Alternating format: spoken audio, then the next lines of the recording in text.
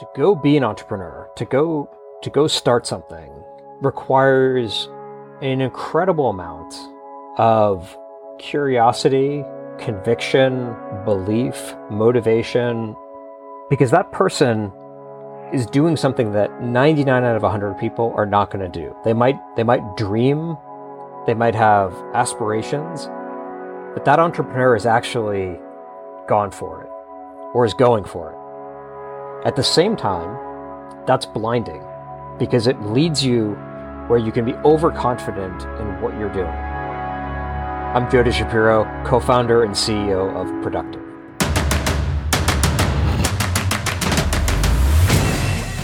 This is Code Story, a podcast bringing you interviews with tech visionaries who share in the critical moments of what it takes to change an industry and build and lead a team that has your back. I'm your host, Noah Labhart, and today how Jody Shapiro created the data-driven way for you to manage your SaaS portfolio. All this and more on Code Story. Jody Shapiro was fortunate enough to know he was going to be an engineer from a young age. He did the typical kid things like played with Legos, built things with deep curiosity around how things worked. He was introduced to coding when he was 9 years old and it clicked. He also found himself interested in the business world. The same curiosity around gears and levers was also extended into business, and he was fascinated by the systems in place that enabled intelligent decisions around pricing, stocking, etc. He's had the opportunity to indulge his curiosities studying computer engineering in his undergrad and working on incredible problems in the industry. He's worked for Microsoft, Silicon Graphics, and Google for 9 years. He finds it's easy to fall in love with tech, but it's important to remember that there are users on the other side of solutions. When he left Google, he set out to build a business. He wasn't sure what type of business he was going to build, but he wanted to go work on a big problem, one that everyone had. And after spending some time researching, he figured out that everyone has more SaaS than ever before, and companies are having a hard time managing their portfolios. He thought there must be a better way to solve this problem, and solve it driven by data. This is the creation story of Productive. People sometimes ask me the question, did you leave Google to go start Productive? And I'll give you a little bit of context even. The most recent thing I was doing at Google was leading Google Analytics and played a huge role in Google Analytics itself is a tremendously successful product. About 70% of all websites run Google Analytics. People talk about big data. You kind of have to think about that. What does it mean when 70% of all websites are using your product? And spent some time building the Google Analytics enterprise business. Really focused on the free Google Analytics product, doing really well, servicing everybody from an individual blogger to small businesses to medium-sized businesses. The enterprise business being focused on the high end of the market, being sold to CMOs of the biggest companies that are out there. It was an amazing experience. It was an amazing part of my career. And so the question then, come back to it, sometimes people ask is, did you leave Google to come start Productive? And the answer to that is actually no.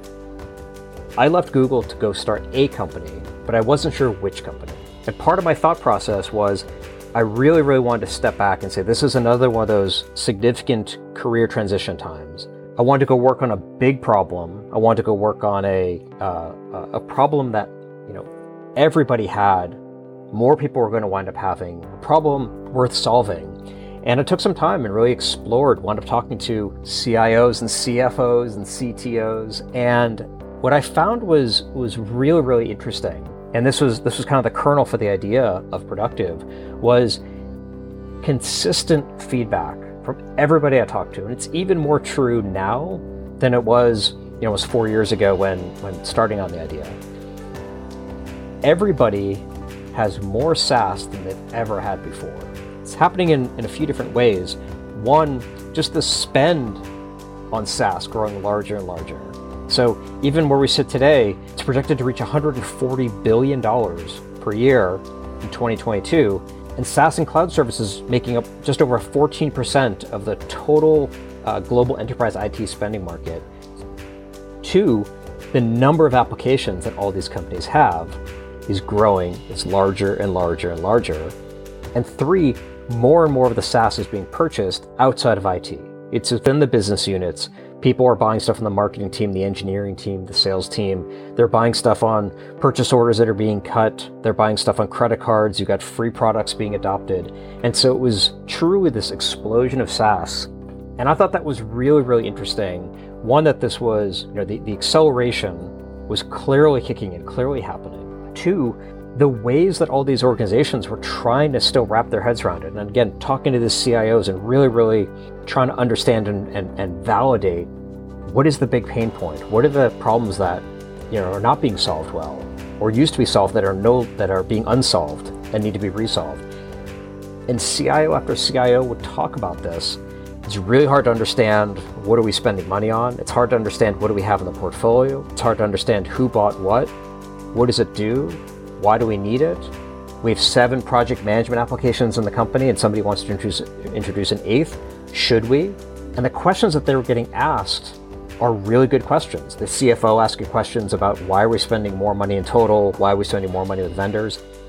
And they were really, really stuck trying to answer all these questions manually. Data gathering, running a survey, get everybody to start filling the spreadsheet.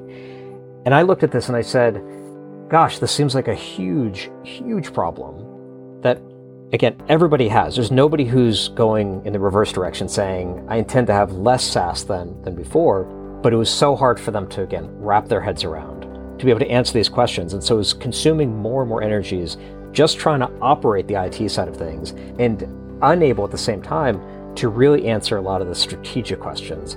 Why do we have all this? How do we think about business value being delivered? How do I think about extracting the most value from it? The forward-looking folks are thinking about it in a way that says, shadow IT is not a bad thing. It's actually innovation happening in my company. People in business units are going and finding interesting tools that we should be adopting. But again, should we buy that? Should we deploy it? Should we double down on it? Totally operating without data. And that was kind of the key insight for me, where I was coming from the Google Analytics world, where every CMO is using data, is using measurement, is using analytics, insights, workflows to really change the role that marketing has in these organizations, to up-level marketing, to be more and more strategic because they're empowered by data. It's like there's an ever-increasing need now for that on the IT side for these CIOs. SaaS wound up being the accelerant in a very good way to say, there's an opportunity for us to think even bigger. And that was, for me, really, really the motivation behind starting Productive. So tell me about the MVP, how long it took you to build, and what sort of tools you used to bring it to life. I think there's actually a number of pieces here that are very, very interesting to dig into. So one, I think MVP as an acronym can have multiple definitions. I think it's also very, very frequently misused. The mentality that I have, the way that I think about it, the way that my team thinks about it, is this is not about minimal in the sense of how do I build the smallest thing? It's actually much, much more so on the V part, and it's not about even the viability. It's the valuable aspect. So the way that I think about things, the way that we thought about things in terms of building the initial product, was to come back and say, look, instead of guessing what could be valuable, instead of throwing darts at the wall, let's go try to really understand the problem. What is the problem that people have? Because if you understand that, and it's actually a hard question to answer, especially for a new space, because they can't necessarily tell you exactly. They may be able to tell you what they want, but sometimes it's a lot harder for them to articulate what is the problem. But as you start to dial in on specific problems, well, now you can start building solutions. And the goal is, how do I get to a valuable solution as quickly as I can, as resourcefully as I can? Don't want to spend 2 years, kind of a thing. I want to be able to learn quickly. It's one of the things I talk about a lot with my team in our conversations is learning ROI. How do we learn as quickly as we can? So when we took the approach from an MVP, we said, look, we have a pretty big vision.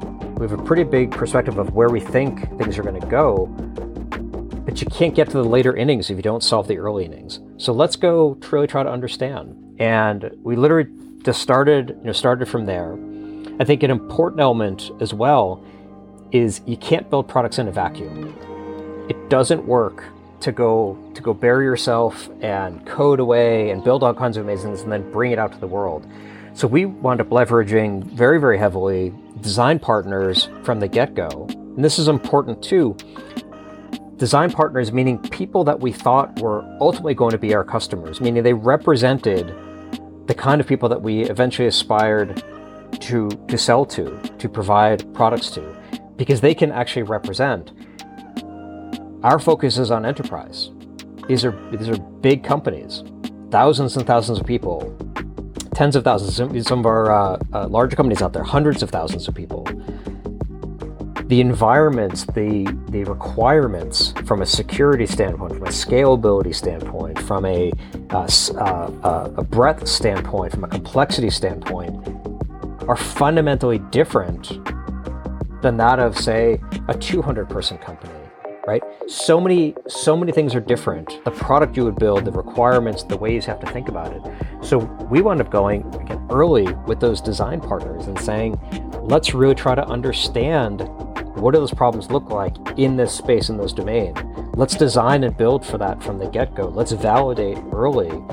And it requires, it's a two-way relationship, right? It requires the person on the other side of the table to say, I'm willing to place trust that you're going to build the thing that I really need, and I have the patience with you, and I'm willing to extend some credibility, and we're going to build this thing together. And that wound up just being absolutely critical for us with those early customers, just iterating towards delivering value. Doesn't mean you get it right every time. You're going to get some things wrong, and that's okay. Like, you learn from it and you rev, because there's always going to be a hidden requirement, as a constraint, or oh, that's interesting, but what if we did this larger thing? That feedback loop is the really, really critical thing that factored into our approach. That makes sense. It's interesting about the feedback loop, and I'm curious how you took that and progressed the product and built your roadmap. I'm curious how you decided through your process what was the next most important thing to build after the MVP. I think a lot of this is the very, very heart of product building, and I'm going to say product management, but I don't mean product management in the job description form. I'm saying in the construct of building a product, I think you have to have a perspective that says, I can see long term, so I understand the customer deeply enough. I understand the pain points deeply enough. In fact, so much so that I can articulate it on behalf of the customer without them being here. I understand the larger market dynamics. So where do I think things are going? Is this going to be a long-term pain point, a temporary pain point? So a very long-term view on where do I think the puck is going, or the pucks, because this is a multi-dimensional kind of a problem. What do I anticipate in terms of customers, customer needs, the market, basically maturity? What do I think that looks like? And then work it backwards. So one of our values at the company is plan to win big, meaning where do we think the market's going to evolve to? How do we think about that? And then again, work it backwards. Okay, that might be where we think things are going to be 5 years from now. That's super interesting. But people don't buy products for 5 years from now. They buy products for today. So what are the near-term versions of those pain points? What is the most important thing for them to have solved? And you just go dig in with them. And I sort of think of it as you have your strategy, you have your roadmap, but it's all subject to change. And why would it change? Because you're getting that feedback. So a rapid iteration process of listen, understand, build, test, listen, iterate, build, iterate. And there's a humility that you have to bring to this, which is, I have an idea, I have a perspective, but we don't know that it's right yet. It could be completely wrong, and it requires that intellectual curiosity, but also intellectual honesty to say, we might be wrong on a whole bunch of stuff. And again, that's okay, but we need to figure that out as quickly as we can. And the way we do that is just staying super close to the customer and large amounts of customer empathy. And that's really, really factored into how we think about roadmap, how we pull some things in, how we push some things out to say, actually, we got to go double down. There's a whole use case here that's far bigger than we thought it was. But at the end of the day, if you're creating customer value, when one of our values as a company is earn customer love, if you really are doing that, it's a good conversation. You're gonna wind up with your customers guiding the roadmap to what makes sense, that balances strategy, opportunity, and customer needs. Well, let's switch to team. So how did you go about building your team? And what did you look for in those people to indicate that they're the winning horses to join you? So this starts at the founding level. And really the way I think about this is getting the very, very foundations of the company right is ultimately the foundation of everything you're going to wind up building on top of it. So for me, it meant making sure, not just on what product do I want to build, what direction, which problem space do I want to go tackle, but a really big key to the success is like, do you have the right co-founders? Are they compatible enough with you where you can go work well together? Are they complementary enough to you that they're bringing additional perspective skills to the table? Is the chemistry strong across you, such that you can, again, push, challenge, and whether you have one co-founder, in my case I have two co-founders, that you wind up being multiplicative together versus additive together. It starts there. And it's really, really worth spending time on. As an investor, there's always good questions of like, well, how do you guys know each other? She and I work together in this context. He and I know each other from there. Those fundamentals are what everything is based on. So in my case, I mentioned I have two co-founders. Ashish is my CTO co-founder, phenomenal engineering executive, engineering leader. Many years at Microsoft, years at eBay, he was at Amazon, really building large-scale, complicated, powerful, data-centric products. My other co-founder is Manish, also an engineer as it turns out. He's really spent his career in the business side, Bain doing consulting, a variety of things. He was at LinkedIn most recently, really focused on just scaling revenue growth. And so it starts there with having a really good kernel of that leadership team. The second thing the first thing is start the company, right? Before we hired anybody though, we sat down and spent a lot of time on what do we want our culture to be? What do we want our values to be? Because it factors into hiring. It factors into which types of folks are we looking to hire? How do we, again, think about this long term? Where do we want to be? Not just when we're 100 people or 500 people, but 1,000 people, 5,000 people. This is getting, the steel of the building in place beyond just the concrete foundation and the bedrock that you're building on top of.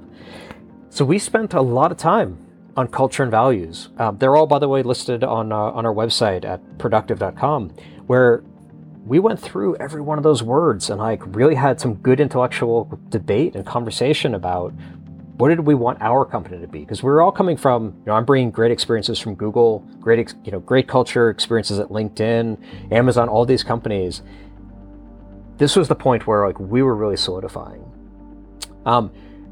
Then it becomes a question of, okay, so we got to make sure that we have, yes, engineers, and we need to hire for design, and we eventually hire for sales and marketing. But when you know the culture to start off with, it becomes a lot easier because you can really start to figure out who do you want in the company, who do you need, what does success look like. We're big believers in diversity, inclusion. That was something from the very, very beginning we invested in. It's still something very important today. I think you get the best ideas from different perspectives, meaning different companies you've worked at, different backgrounds, different experiences, all of the elements there. That's where you get the opposite of groupthink. You get that creativity. So we, again, cared a lot about this, thought about it. I remember one of our early board meetings, we were, I have to think for a second now. We were probably 5 months into the company, and we had a slide in the board meeting that showed the recruiting funnel of how many people have we talked with, and how many people have gone to. This is pre-pandemic. How many people have gone to on-site interviews? How many people have gone to an offer stage? How many people have actually been hired? And the bottom of the funnel, I think, was something like 8 people had been hired at that point.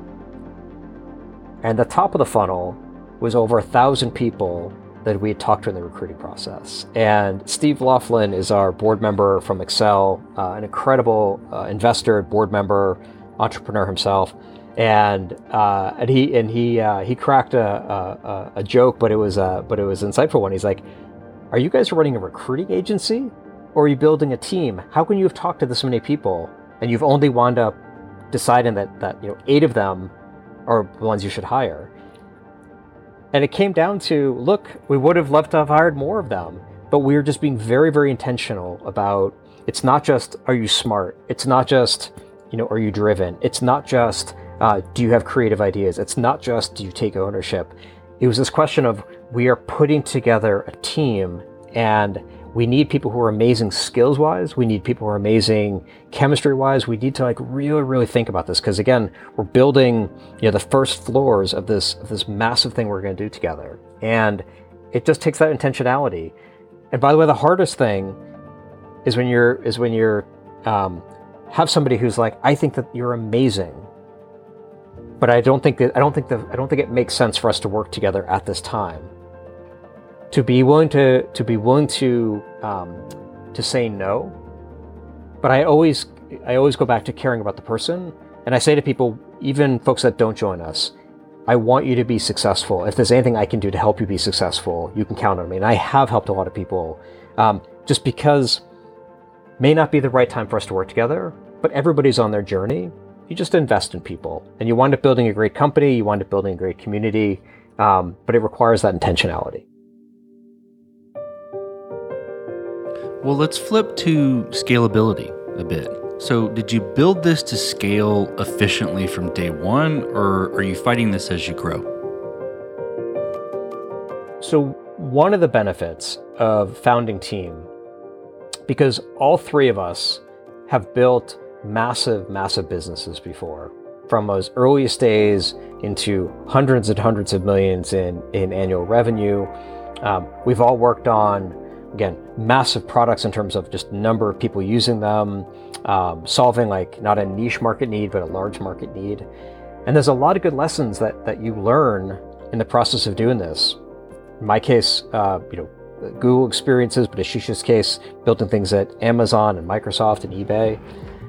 One of the things that you learn when you have these opportunities to truly work on global scale problems, to work on industry scale problems, is that you eventually, things have to scale.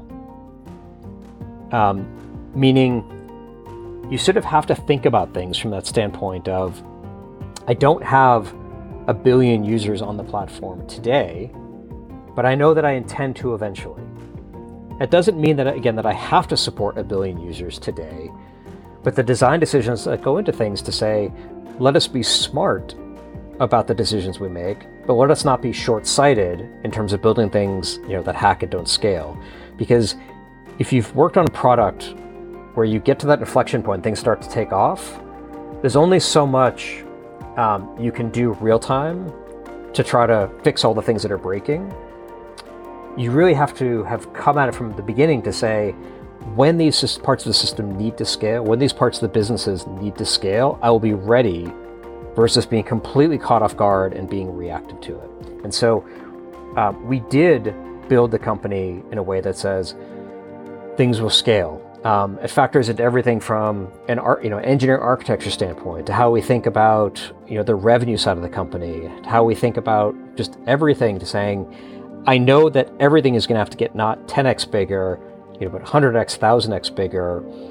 Let's make sure that we haven't put unnecessary speed bumps, constraints in our way, and when we get there, we're ready to go up and go big. It's worked out really well for us. We've continued to just bring on more and more customers. I'll give you a sense of what I even mean from a technical side of things. We're literally bringing in billions and billions of data points in real time, streaming into our systems. That data is incredibly quickly processed. It goes back into a variety of use cases for analysis, for automation.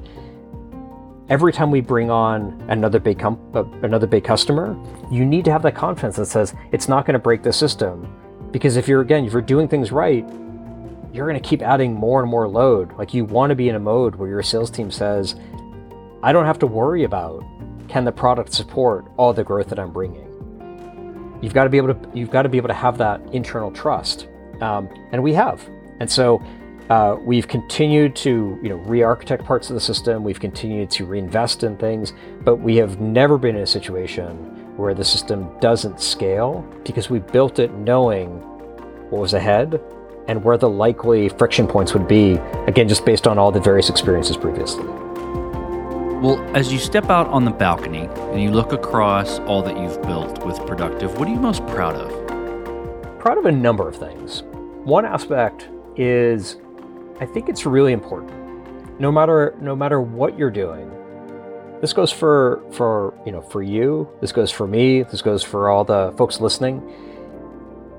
At the end of the day, at the end of the week, do you wind up looking back and feeling good? I'm making good use of my time. I'm making positive impact in whatever it is that I'm spending my energies on. And one of the things that matters a lot to me is that I'm having positive impact in the world. If you're working on a consumer product, that's awesome. You're doing you should be doing a lot of good things in terms of bringing joy to consumers. In my world, in B2B enterprise software, it's easy to always think about logos and customers and deal sizes and these kinds of things. But what really matters is there's still people who are using your product. There's still people who are benefiting from the fact that you are solving a problem for them at work versus on their weekend. So I'm proud of the fact that we've really, when I say earn customer love, I don't mean that just in a your customers give you a testimonial or say nice things, but really, like, you have impacted that person's work life. And it doesn't matter that they're a CIO or they're the VP or a director or an individual contributor. In our case, IT is the primary buyer and user for us, but the finance people, procurement people, legal, security, if you're impacting large numbers of people's work, you're helping them get their work done better, you're helping them get done faster, you're helping them be a hero in their organization where they are regarded well, they're respected, you're doing good in the world. So I'm very, very proud of the product we've built, the approach that we've taken to things, and that ability to impact all those people that are our customers. Again, not at the logo level, but at the individual person level. And two, the team and the culture that we've built at Productive. Mentioned it earlier, just all those investments into culture, into values, into hiring. Company building is not easy. Beyond just are you solving the right problem? There's all kinds of dysfunctions of an organization that will organically creep in. You have to be very, very deliberate about what is the kind of company that I'm building? What is it that I want to be able to look out some number of years in the future and say, that was a great place to work. That was one of those places that people would look back on and say, that was the place to be. In fact, the most impactful years of my career were at Productive. We're on a pretty good trajectory. We have a lot of work ahead of us. I often think of it as we're 1% done, 99% to go. But I'm proud just from where we are today. We're making a difference on our customer side in their lives, and we're making a difference in my team's lives. And I'm grateful for that opportunity, and I'm proud of the impact we are having. Well, let's flip the script a little bit. Tell me about a mistake you made and how you and your team responded to it. I think a classic one is one of being overconfident and not validating enough either the pain point or the need or what have you. And this manifests. There's many examples. Actually, throughout my career, I can share, but it often starts with thinking, "Oh, I know what's needed," and you get very excited, and you start building, and you start preparing to ship and launch and all those kinds of things, and then you get the feedback loop. The thing that you thought was the best thing ever is not being adopted quite as you thought. And sometimes, yes, you have to be a little bit patient, but I think what's really important is to dig into that and try to understand. Okay, and this again, I think goes back from a culture standpoint. This is not about blame. This is not about who messed up. This is not about who didn't do their job. Presume good. Presume that people have good intent. Everyone's doing their best. So we missed something. And you just have to go back to it, and you dig in, and you go talk to the users, you go look at the data, and over when these kinds of situations happen, you get in there and you say, okay, totally didn't understand something that we thought we understood. Well, what if we did it differently? What if we did this? Sometimes you have to go back and just say, that entire thing our founding hypotheses were incorrect. And I think of those not as failures, I think of those as learning moments. And again, culturally, it winds up being so important that you treat them that way. I would much rather we go try a lot of stuff. Not all of it's going to work. We learn from it. And so for me, the framing is less of a mistake was made, and it's more of well, what did we learn from that? And guaranteed, you wind up with better outcomes when you have that intellectual honesty, when you're willing to have a belief and have it be proven wrong, when you're willing to, own, they're like, okay, so here we are. Where are we going to go from here? What are we going to do about it? I find that leads to really, really constructive conversations and outcomes. We talked about a mistake, but a little bit different spin. If you could go back to the beginning, what would you do differently? Or where would you consider taking a different approach? I think it's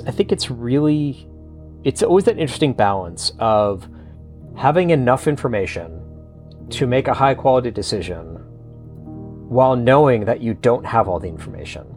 And so an example here, I won't go too much into the details because I don't think it'll be terribly illustrative, but you've got a roadmap.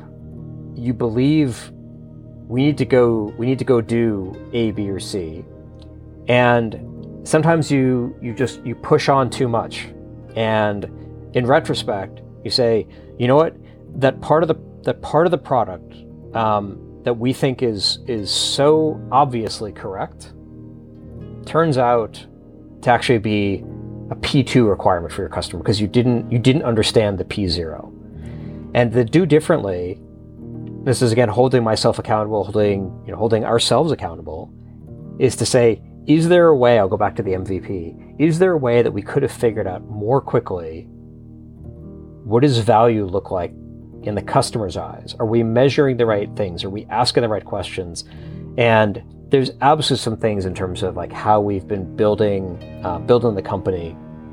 I just think like with the learnings that you have now, you'd go back and say, it's kind of obvious if we had asked a better question, we could have figured that thing out 4 months sooner. And I think again, all of us have those opportunities. It requires, again, to start off with, it requires the willingness to say, we didn't have it all figured out right. And let's go back and revisit. Let's go check our homework. Well, last question, Jody. So you're getting on a plane and you're sitting next to a young entrepreneur who's built the next big thing. They're jazzed about it. They can't wait to show it off to the world. Can't wait to show it off to you right there on the plane. What advice do you give that person, having gone down this road a bit? To go be an entrepreneur, to go start something, requires an incredible amount of curiosity, conviction, belief, motivation, a ton of very, very respectable things. Because that person is doing something that 99 out of 100 people are not going to do. They might dream, they might have aspirations, but that entrepreneur has actually gone for it. or is going for it. And I think again, it's not for everybody. It's really hard, despite all the stuff that we read in the tech press and all the vaunting of incredible outcomes, companies, whatnot. It's really, really hard work. So I start off with just an appreciation for what this person has embarked on, because so many other people didn't do it. And you can guarantee there's people in that person's life that have been trying to convince them it's a bad idea. Why are you going to quit your job for this? Why would you give up this? Why would you, all those kinds of things. And they've got that level of conviction. So that's good. They're going for it.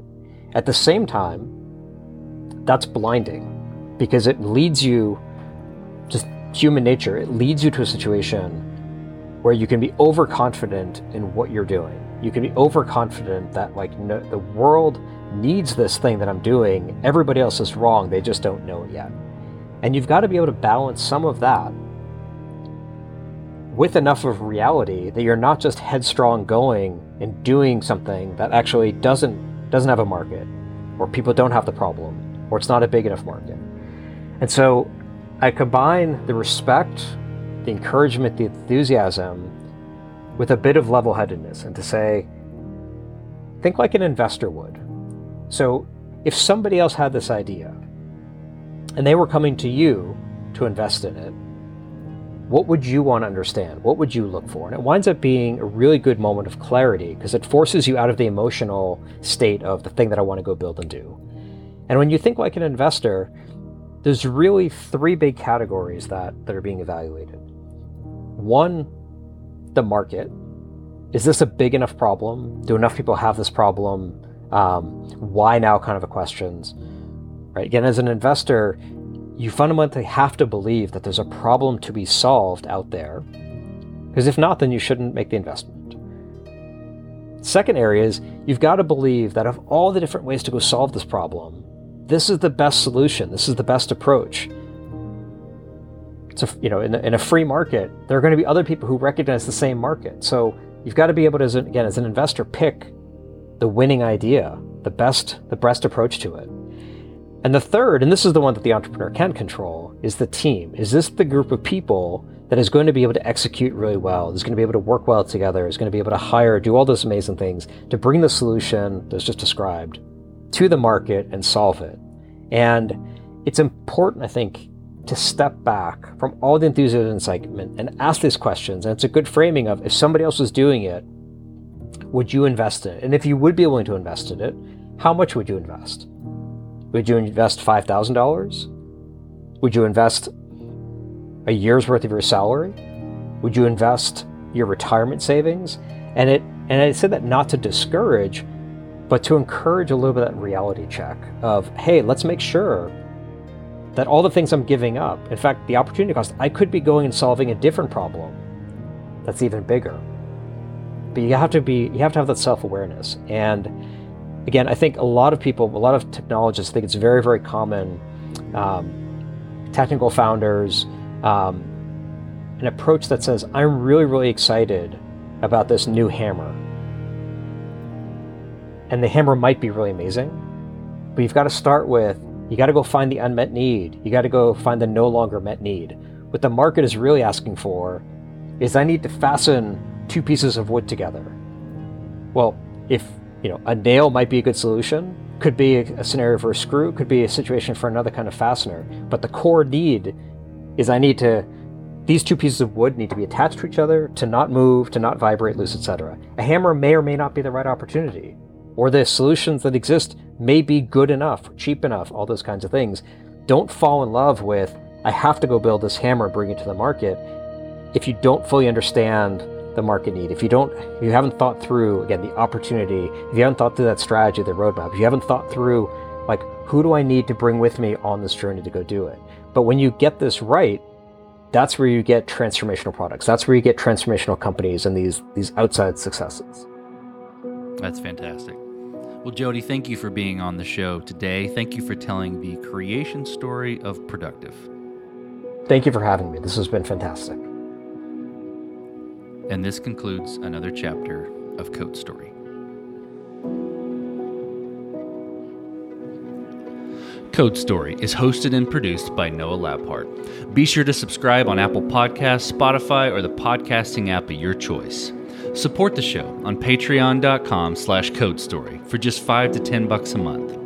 And when you get a chance, leave us a review. Both things help us out tremendously. And thanks again for listening.